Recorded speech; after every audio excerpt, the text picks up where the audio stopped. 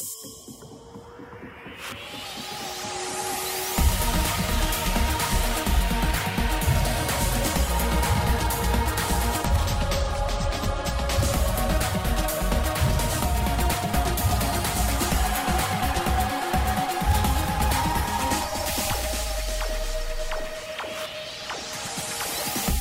to the latest ATP Tennis Radio podcast. I'm Seb Lauzier, and as the year draws to a close, we continue our look back on the story of 2018 with some of our favourite interviews from the year. If you haven't listened to last week's podcast, we had Boris Becker and Emilio Sanchez, among others, bringing the story up to Rome. This week, we reflect on the rest of the calendar year, starting at the Rogers Cup in Toronto.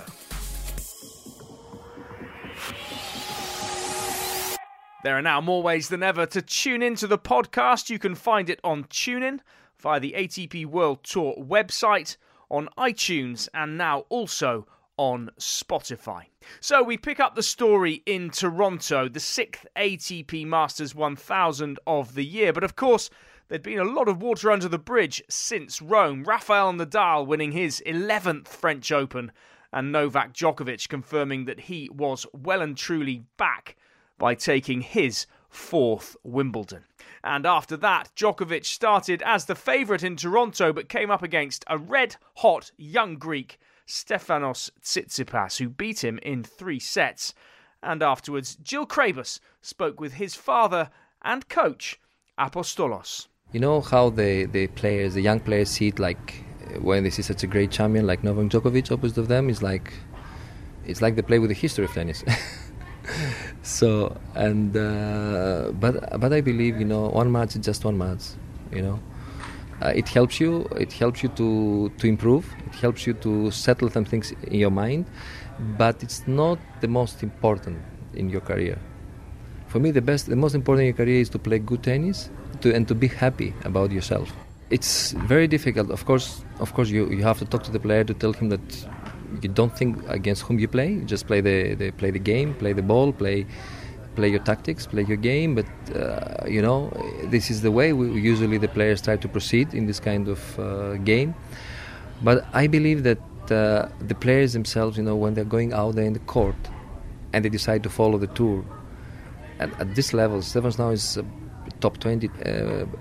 I think they're ready to fight. They're ready to proceed. They're ready to go to the top.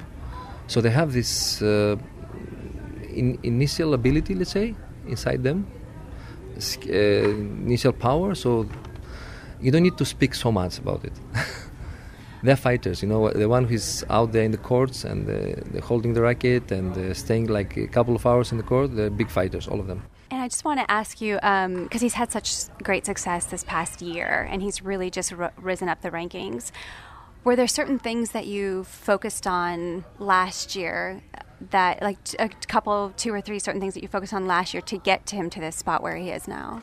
Yes, he focused in the physical part. He worked a lot physically, but I can say not a lot. I can say he did the right things with his fitness coach, Mr. Lefebvre. And Murat Academy organized a kind of program around him that to drive his mind to the top. So it's very smart from Patrick Muratoglu, and I'm really happy that he's in this kind of group of people, and which they are already champions. They achieve a lot of things in their life and with their let's say programs, and it works good for Stefanos actually right now. And so what really impresses me about Stefanos is, of course, not only his tennis game, but the way he carries and handles himself off the court. How much, you mentioned Patrick on the mental side, how much do you help him with that mental side as well? Hopefully I'm successful in this. Definitely it's very, very important. For me, the most important is that he's good out of the tennis court. That's as successful as a father. Good, as you mean happy, and yes, yeah. That's successful. That's if I don't want to talk about my success as a tennis coach, as a mental trainer. I want to talk my success as a father. If I'm successful as a father and my family are happy, my child is happy, then I'm really happy myself, because this is my role in life. I'm a father. As a tennis coach, okay, I know I have some education about tennis. I have some experience about tennis coaching, but it doesn't mean anything. I cannot provide someone with this information and he will become a champion. But if I manage to bring out his let's say what he has, if I take out the racket, if I take out the tennis skills, if I take out and what it's left, that's important from one human being, from one athlete. This one you have to help to take the shape, the beautiful shape. And I believe in this field. I'm happy because Stefanos is a very humble boy. He likes the people. He's kind with the other players. He's kind with his fans. He's kind with the small children. He's kind with his parents, and it's very nice to see that from your child. I mean, I think it comes across extremely well. I think a lot of people see that. I mean, he's getting a lot more exposure now, so you can see that coming through. And I know you're also a big part of a lot of stuff that he's doing off the court. He's got his own podcast now. Yes. Talk a little bit about that. How did that come about? Or was that his idea? Yes, he likes to expose his ideas. He likes to invite some people. He likes to see if he can copy something about his life in the tapes, to have it as a memory. Because sometimes he's telling me, the life is going, and I want to have these memories I live so intensively, and I want to have them somewhere in the tapes. He says, this is for me the most important for when we talk about technology. That's for that reason it's good at technology. I think it's the smart way, because when he captures his photos, his trips, it's his life. He says, this is my life now.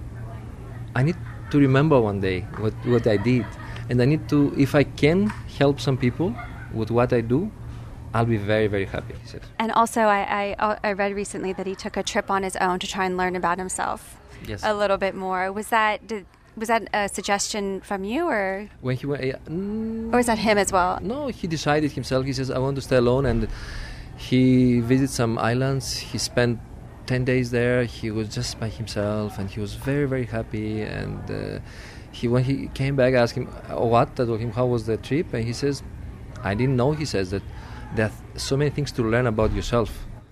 So can you give us any insight of what he learned? Or? I don't know, he didn't tell me. He didn't tell. He keeps it to himself. There are so many things I didn't know about me. Wow. So I get to know myself much better now, and that's very happy to hear from young people, because that's at the end this is the thing, because we're talking about the other people, we're involving with the other people we don't know about ourselves. And so after he took that trip, he didn't reveal anything, but did you notice a difference in his tennis when he came back from that trip? Yes, that trip after this trip, he started the way up.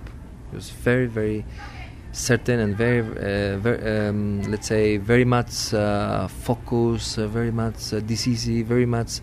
He was much happier. I saw it. He was much happier. I think he decided that that's the meaning of my life, my tennis, because maybe until this moment he was not 100% sure that did I make the right choice in my life. It's really something that is inside me. He makes me full. And probably these 10 days, thought about it and missed it, and he said, okay, now I have to go for it. When was this trip again? It was after Miami. After Miami, okay. And where did he go? Or you can't really, that's a secret Island, too. Somewhere in Virgin Islands. And I remember maybe the island was Anegada Island. A small island, maybe 20 local habitants.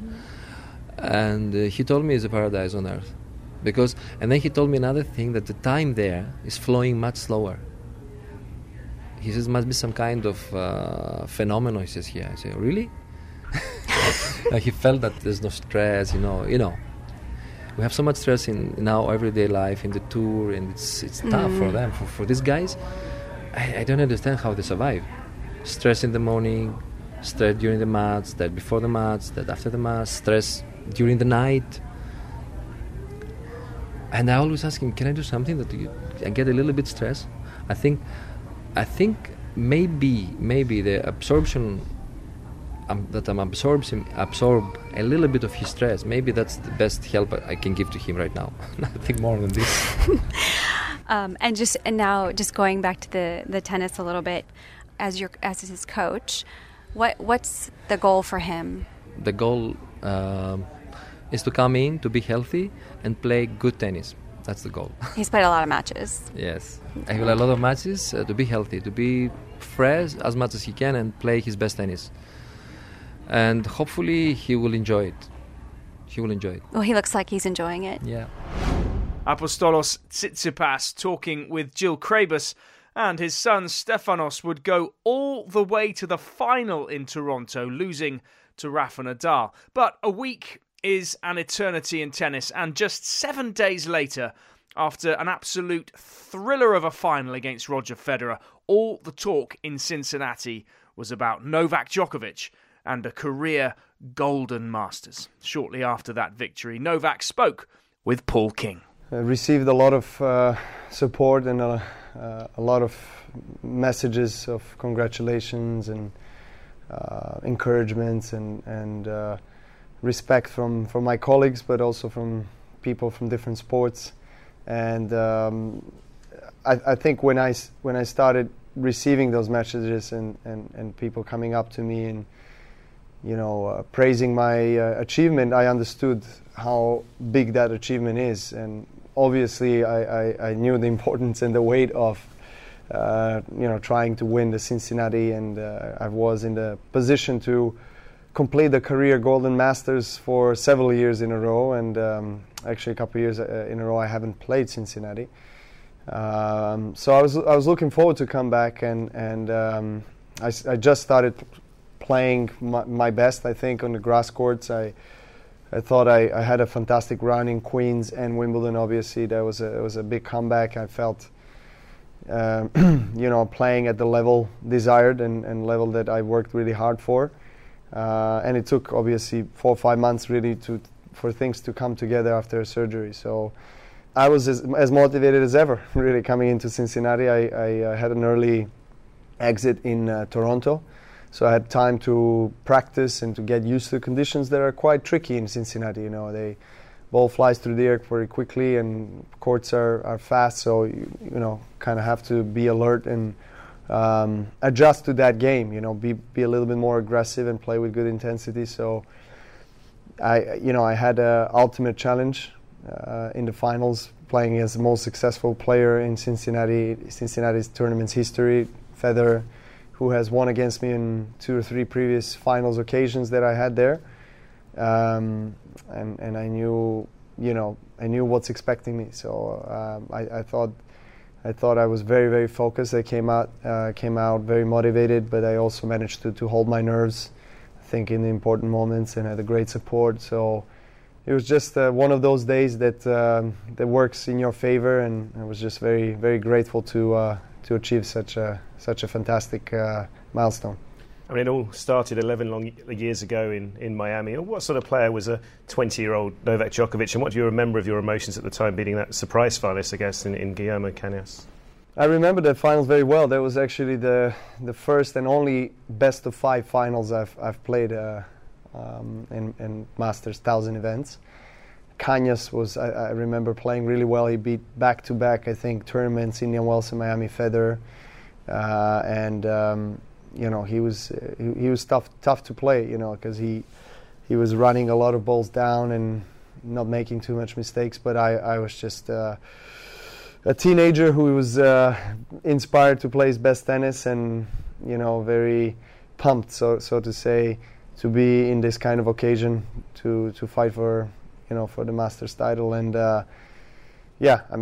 obviously a dream come true. A lot of doors open for me after that win. I think there was a huge springboard for what was to come after that. I won later that year another Masters 1000 event in Montreal, beating number 3, 2, and 1 of the world, quarter semis and finals, and having a phenomenal match with Roger 7-6 in the third set. So definitely those wins meant a lot to me. I started really back then to believe that I can challenge and win on a big stage against best players in the world, and I proved it to myself. And then after that, the rest is history. Yeah, I mean, obviously, as you say, the more hard-court victories followed, and you took the first Masters clay title the following year in Rome. And how important was it to sort of prove that you could compete at the highest level on all surfaces?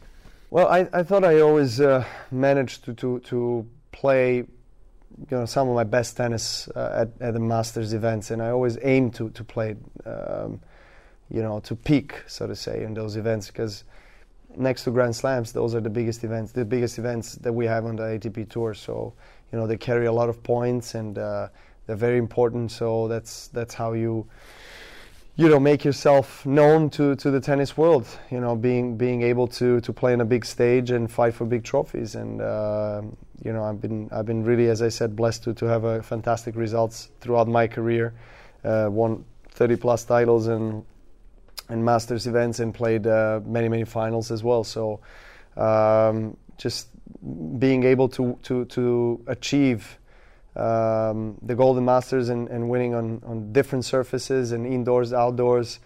When I reflect on it, it really is one of the ultimate challenges that you can have in our sport, and makes me very proud. But it's not only me; it's my team. Obviously, I always have to acknowledge them, because they give me the support, they give me wings, they create the formula of success together, side by side with me. A couple of years of near dominance as well we really have to talk about, obviously, at 2011 and 2015. And when you look back at those years, I mean, what had clicked for you, and how remarkable was that achievement when you consider the era you're playing against, with the likes of Roger and Rafa and Andy, of course, as well? Well, obviously, I mean, rivalries with all these three guys were quite different, and each of those rivalries has shaped me into the player I am today, and I really am grateful to be in their era. If you asked me that at the beginning of my career, I probably wouldn't give you the same answer, because they were, winning, especially Nadal and Federer, most of the matches that I played against them. And right now, I do have a positive score, but it took over almost a decade to actually start winning head to head. And those two guys especially, and Andy, of course, but Federer and Nadal have really made me do my homework and get out on the court and figure out what it takes to win against those guys, to win the big titles. And I've been just also very, very fortunate not to get any major injuries on the road. I had elbow just a couple of years ago, and obviously surgery earlier in 2018. But other than that, throughout my entire professional career, I've stayed pretty healthy. I haven't missed any slam, and I haven't missed too many thousand events, and just I think that has helped also in terms of creating such schedule in a way where I can peak at a certain time that I feel like is most appropriate for for my career, and I've managed to do so. Does the fact that you achieved that Cincinnati success on the back of that long injury layoff make it one of your even more satisfying feats in your career, let's say? Oh, absolutely. I mean, considering obviously the occasion, considering the challenge that was at task, and the milestone that was there waiting, to be conquered and to be achieved. I've played, I think, 5 previous finals, and I failed at the last step, and obviously I must say that it was at the back of my mind coming into that finals against Roger, and knowing that I've never won against him there, knowing that I've never won that tournament. Obviously it was a huge occasion, the best possible finals, and it's just I just managed to as I said, calm myself down and center myself, and just get the best out of myself, out of my game. I thought I was well prepared. I was playing well. I got myself dig myself actually out of the trouble in a couple of matches before that. I was losing. I was down a break in quarters against Raonic. I was losing against Dimitrov, set in a break, and I won a very close 3-setter against Cilic in semis. So it was one of these things when it's just everything turns out your way, and it was meant to be, and obviously I was very joyful after it, and grateful as well. You mentioned Roger there. I guess looking at someone like that in terms of his longevity, that could be an inspiration for many years to come, I suppose. Absolutely. I mean, if he can do it, why can't I? And no, I mean, that's he was leader in many ways in our sport, and a great example on and off the court, and someone that always worked around his schedule very well to play his best and peak at the right time, and that's why he's arguably the best player in the world ever, in tennis. So he's 37. He keeps on playing on a very high level, and it's just matter. First of all, I think it comes down to how much you really want it. How much are you willing to put in the work? How much are you willing to sacrifice? Of your family life and the other things, and then of course, your body, whether it listens to you or not. And but I think that the mind, kind of drives the body as well. So of course, body. We have to take care of it as well, but I've been myself personally part of some epic matches, and they went almost 6 hours, and I know when everything hurts and you feel like you have nothing left physically in the tank, but there's some force that keeps you going. So I believe that it's always first, that state of mind, and whether emotionally you're willing to. If you have a willpower to keep on going, you have a desire to be at your best and to keep on striving to be the best and striving to play the tennis. I guess the time will come where I will have to decrease the amount of tournaments and traveling, and just as Roger does, focus on certain periods of the year, and I guess tournaments and swings where I feel like I have a best chance. So we'll see how it goes. I'm 31, but age is just a number for me, so I don't look at it that way, and I still love it. I'm very pleased to do what I love, and hopefully can get going for many more years. And the plaudits would keep coming for Djokovic after he followed up that success with his third US Open triumph to tie the great Pete Sampras on 14 career Grand Slams. He would march on to the penultimate ATP Masters 1000 of the year in Shanghai. And it was in China that Lee Goodall went off the beaten track to find out a little more about one of the year's biggest climbers, Georgia's Nikoloz Basilashvili, who just won his second title of the year in Beijing, which was also just the second of his career. One reason behind that improvement is coach Jan de Witt, formerly with Frenchman Gilles Simon, and now working closely with the only Georgian at the top of the game. Jill and me, we had 5 really good and successful years, and I enjoyed the time a lot with him, and I think he did the same. But yeah, like many times in pro sport, it comes to an end, and first I felt it's time to make something new, and he was hesitating a bit, but then we agreed on that probably it's the best for both of us to separate ways and try something new, and that was after US Open last year. And I stepped away a bit from the tennis for some time, and it was a very interesting time as well. Yeah, I hear from our good friend Arv Palmer that it was you spent a bit of time with volleyball and football, is that right? Yeah, that's right. It was much more time with football than with volleyball. But even the volleyball time, I was a bit with the Australian national team, was very interesting, and we will see if there will be something to continue. I have less time now when I'm working full-time, but I really enjoyed to have the opportunity to get a deep insight of other professional sports, and hopefully I could help those guys a little bit to improve their setups, to work on some details. I think it's an interesting thing to come when you're an expert in something, like me. Obviously I'm an expert in coaching in tennis, to a different environment, to meet other people, to have people with different knowledge around you, with a different approach to their sport. Many things were new for me, and I felt it was not being hired to give some knowledge to them, but at least the same for me to learn and to get some fresh ideas as well.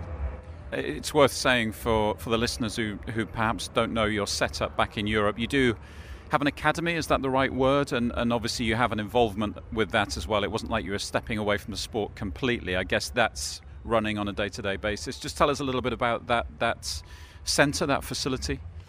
The center is in Halle, where the Gary Weber Open is, and we are not having only grass courts, we have all the surfaces and we have everything, and that keeps running no matter if I'm traveling or if I work in football. The time when I was with a pro football, I was full-time there, and when I was off from tennis, I was really off from tennis, so the academy runs with or without me, and even if it runs with me, I'm not the person who's really running business there. I'm one of the owners, and I have been head coach for many years, but that's a long time ago, and right now we have other people that run the show there, and they do it really well, and I'm happy to see that they do that well, and I don't feel at all that they really need me for anything, so I'm free to choose how much time I want to spend there, and the choice was to be really away from the sport, and the football thing just happened in the time when I was off, that these guys called me and said, can you join? Can you spend a bit more time here? We have a situation we would like you to help. And I had already had like 2.5 months like off with enjoying life, taking some holidays, just being with the family, and I felt okay, yeah, let's try something really different. And then you got the call from Nikoloz, I would imagine. Can you just give us a bit about a background of how that came about and when exactly you started working with him? I mean, Nico plays since 2 years already in our club in Halle. It's not only that we have the academy and the tournament, we also have a Bundesliga team since many years, and he plays for the team since 2 years. And I had matches against Nico, so we knew each other from the tour, but not that well, and a bit better from the team matches.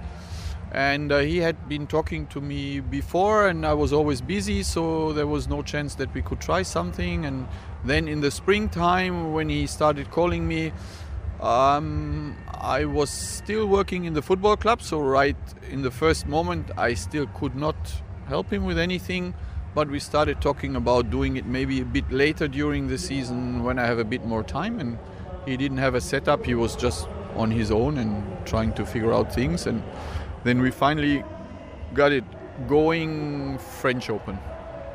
And anyone who perhaps isn't paying close attention to tennis results, they'll see this guy, Basilashvili, he's won Hamburg, that's an ATP 500. He's won Beijing, another 500, which is an incredible effort for anyone to win 2 500s in the space of a few months.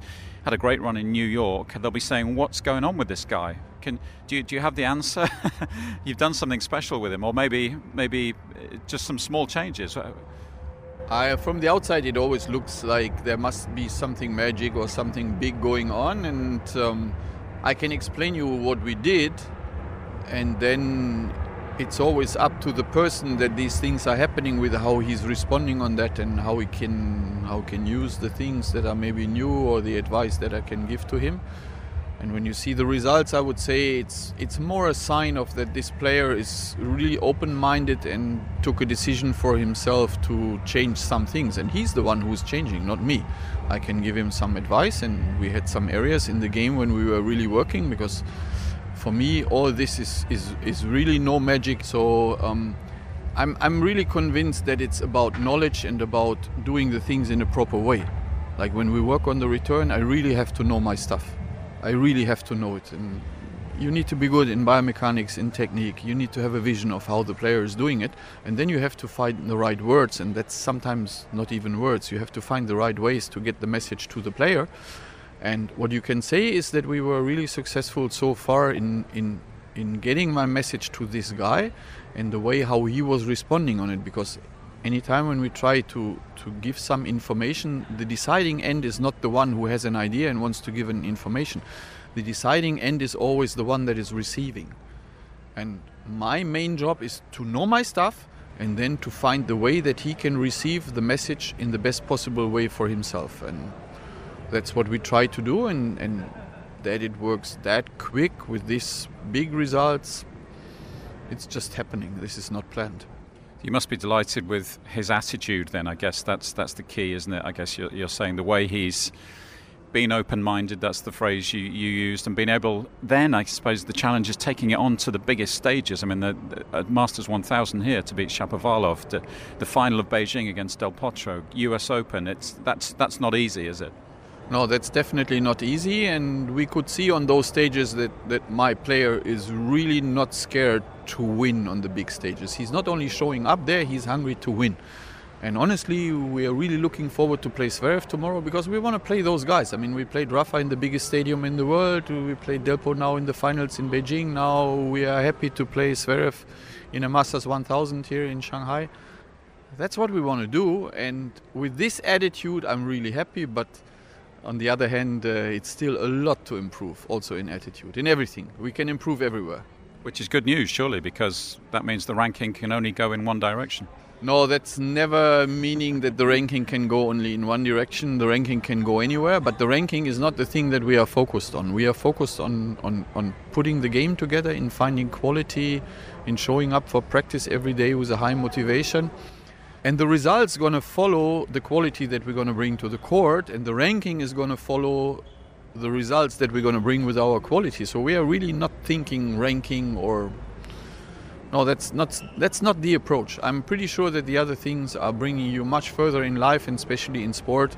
Focus on what you have to do. Focus on doing it right and just be in the moment and do it as good as you can. And then the results and the ranking and the money and the fame and everything will follow. If you think about that and you're scared maybe not to make this or maybe I do this wrong, no, I don't believe in that. Jan de Witt with Lee Goodall, and having beaten Denis Shapovalov, Basilashvili would lose to Shanghai semi-finalist Sascha Zverev.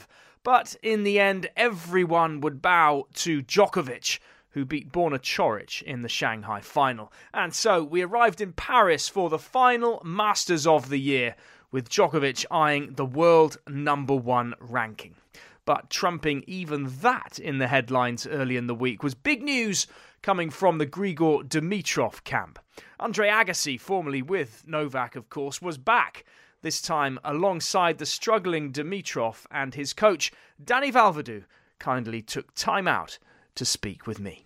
It's always a pleasure to speak to you, Seb, regardless of the circumstances. But yeah, definitely the last few months have been up and down.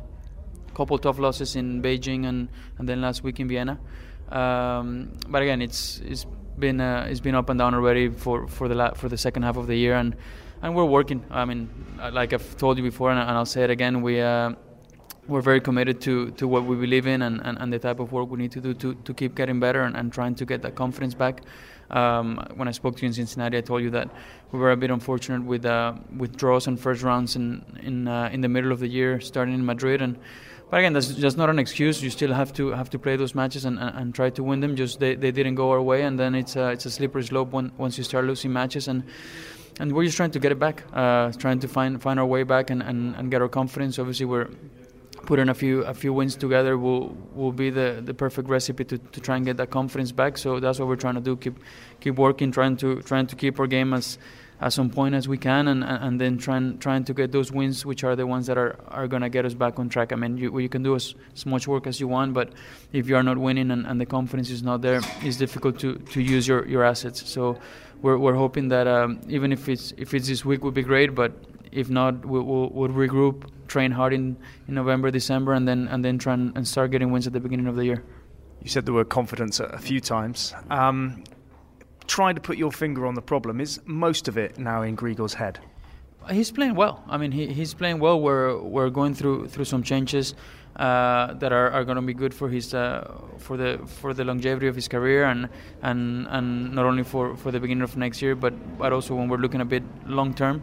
So we're going through a few processes that is not only mental. I think on when it comes down to equipment and game plan, we're looking long term. We're not focusing on what's happening this week or what's happening next month. We're trying to build him to be the best player he can be. I think he's obviously achieved a lot of big things, but we still believe as a team that we need to build more in order for him to be consistently at the top. I think what we've done is good enough to have some good results, but not good enough to be there at the top consistently. So that's what we're working towards and trying to build him in a way that he stands his best chance at being there at the top for as long as possible. You said some technical changes, and let's face it, it's not often Grigor serves, I think, what was it, 13 double faults. You're looking at the serve, it looked a little bit different in the last couple of weeks? Yeah, we're working on the serve. Again, I think the double faults might be coming from the confidence side of things, but we're definitely working on the serve and a few other things.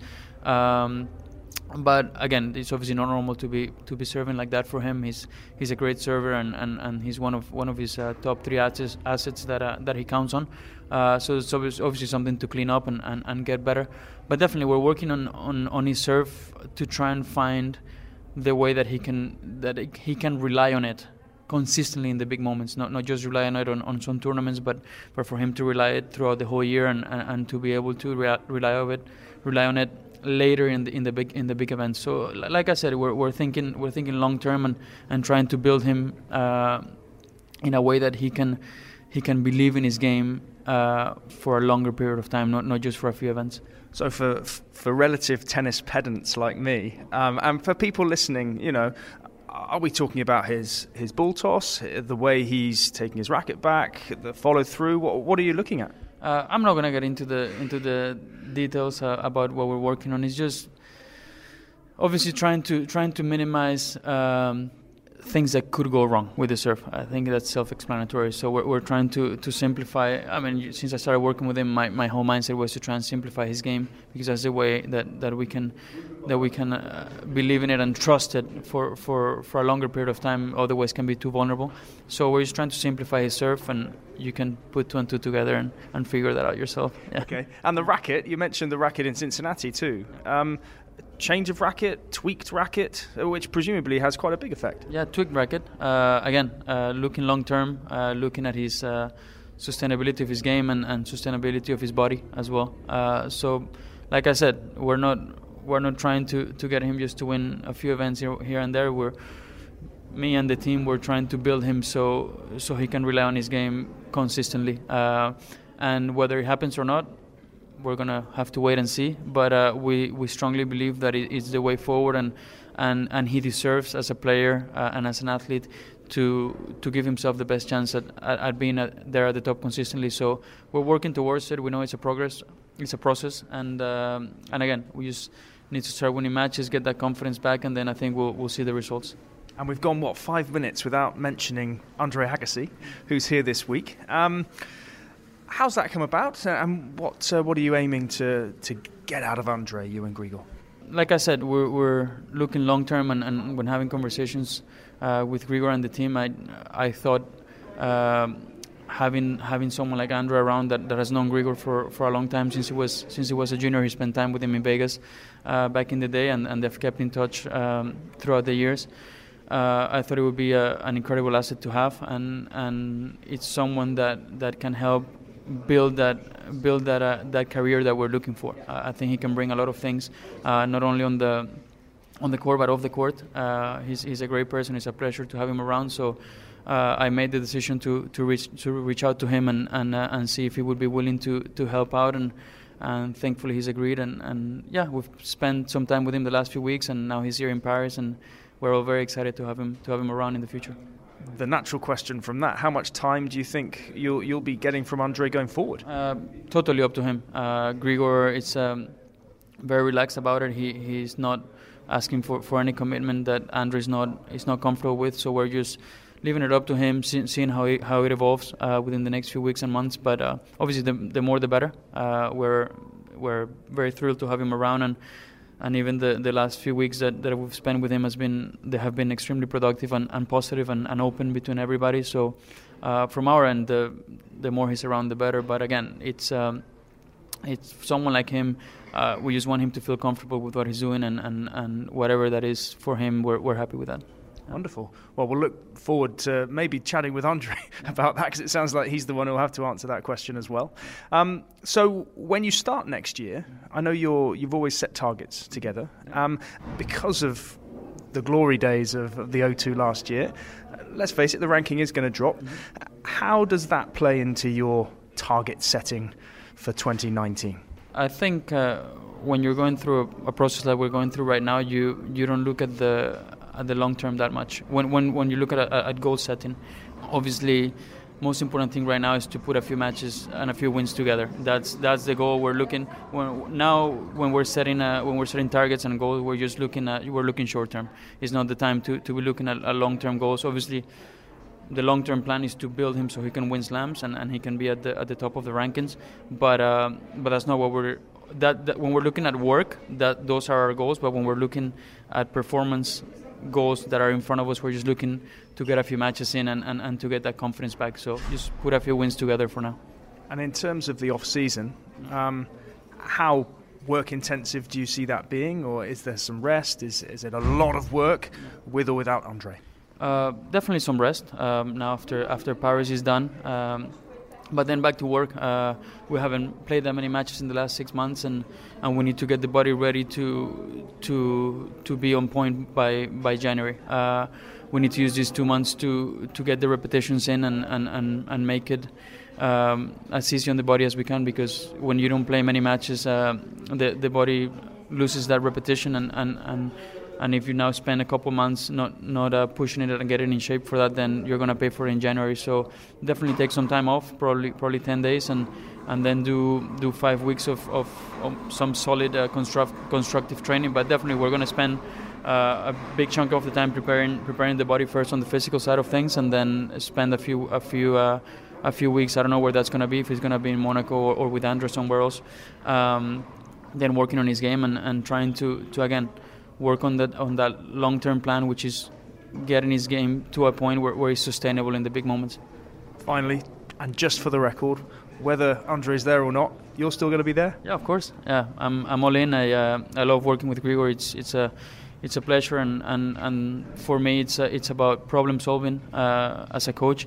I'm the leader of the team, and I have to take that position seriously. And bringing Andre along, for me, it's something that hopefully will problem solve some things, and that's what I'm trying to do as the head coach of the team, and I hope it works. But I'm all in. All I want is for Grigor to have the best base he can have to achieve his potential.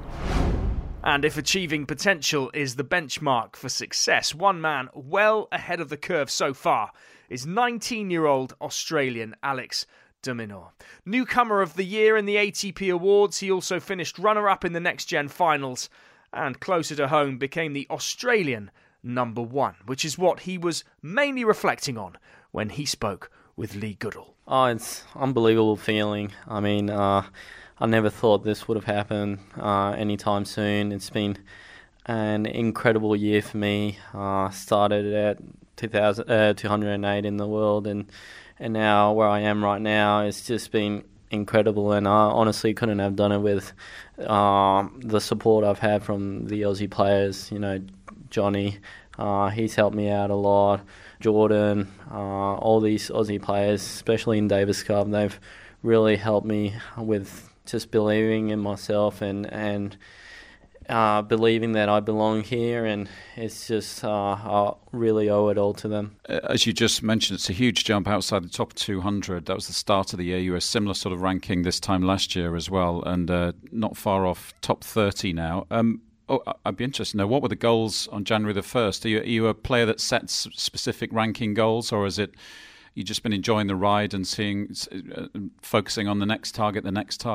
I can tell you at the start of the year, my goal was to finish the year top 100.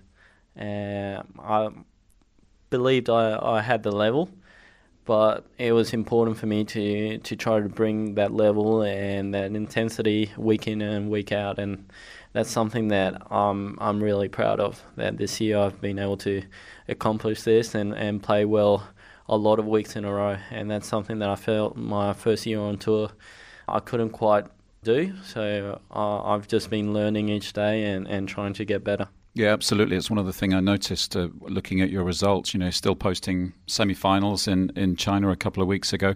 We'll talk about what you feel you need to develop in the next maybe 6 months, a year in a second. I just wondered, for perhaps the listeners who don't know too much about what you do away from tournament weeks, can you just give us an idea of where your base is and who's working with you and who's helped you on this journey, particularly over the last 12 months? Well, at the moment I live in Alicante, Spain. That's where the whole family's at, and the little time that I have off tournaments, that's where I spend.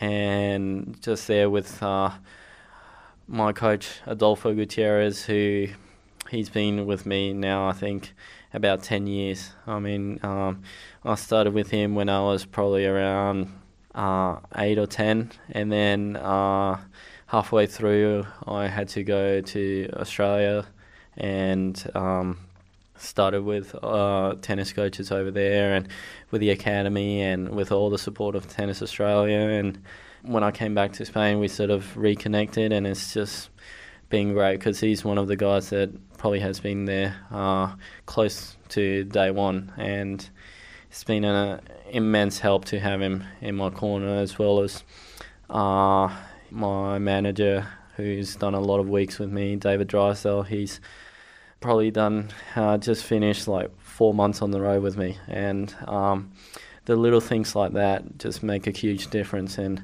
to have a great team around me, I can really just focus on playing tennis. And obviously with the great help of Leighton as a mentor and just showing his belief in me, it's been an amazing year, and it's been thanks to the people around me. Yeah, I guess it's nice being able to, and I would imagine this is the case, consistently check in with Leighton, whether it's on a Davis Cup week, or I think you played a bit doubles with him, didn't you, earlier this year? I think that was in Estoril, if I remember correctly.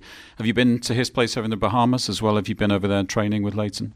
Yes, I did go there before Indian Wells. First time I had been in the Bahamas, and it's insane. I mean, it was an incredible. We were just there 1 week to get ready for Indian Wells, but it was just incredible. I mean, the weather, the place is probably like all the pictures you see there. And with one eye on the future, I think another good element this season, an impressive element, is how well you've done across different surfaces, different continents, right through the season.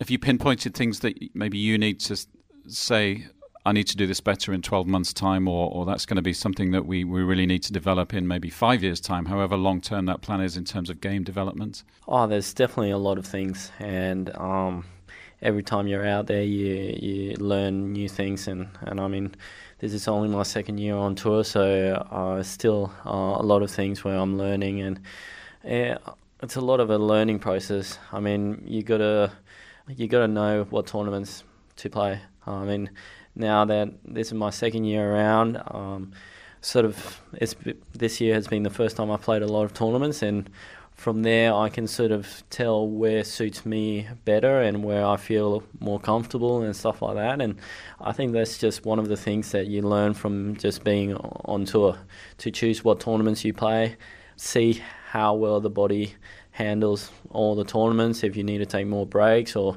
you can play 4 or 5 tournaments in a row, even how you're doing mentally, because sometimes that's probably one of the most important things.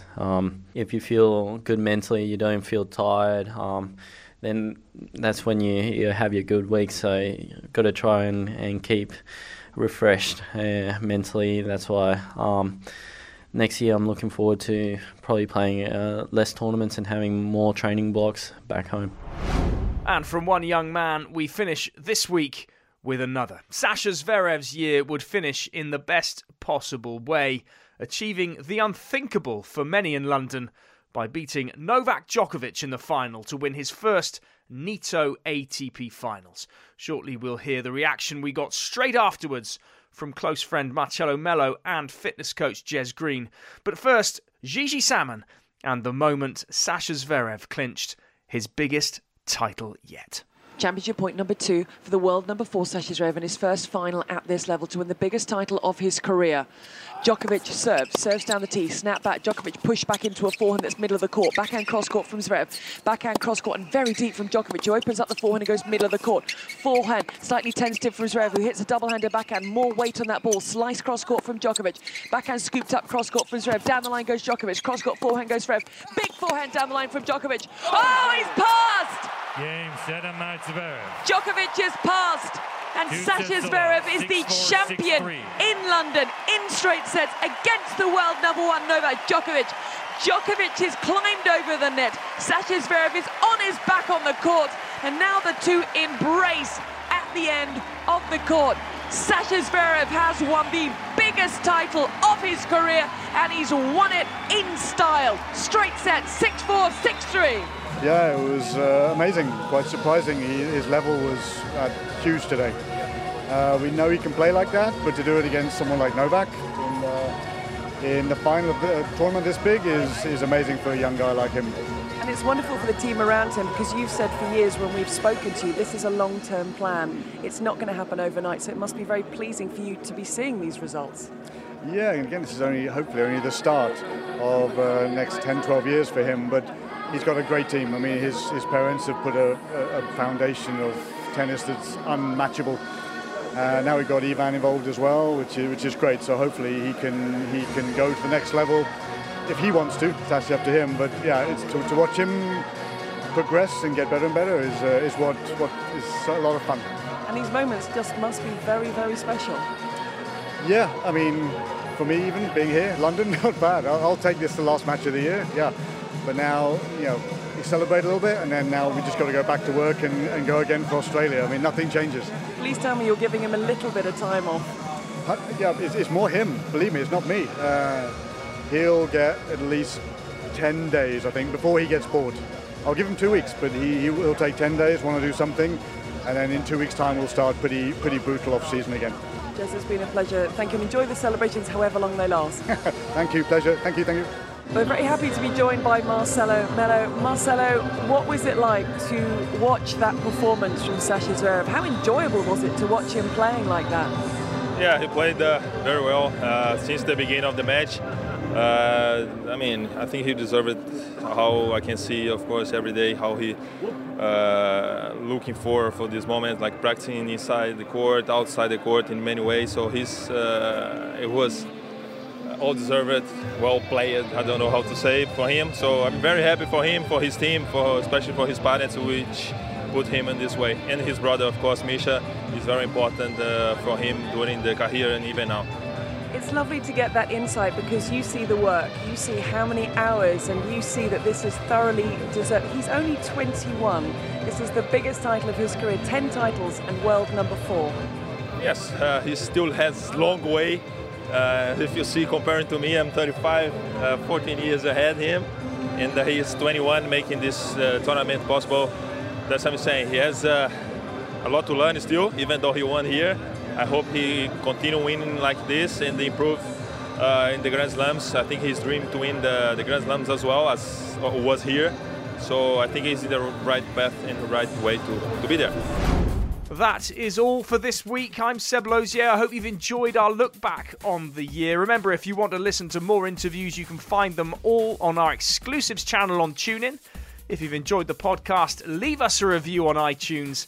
And it's never been easier to find ATP Tennis Radio on TuneIn, on the ATP World Tour website, on iTunes, and now also on Spotify. Next week, I can promise a whole lot of fun. Everyone loves a quiz, and so it proves when our entire ATP Tennis Radio team were put on the spot. Join us then.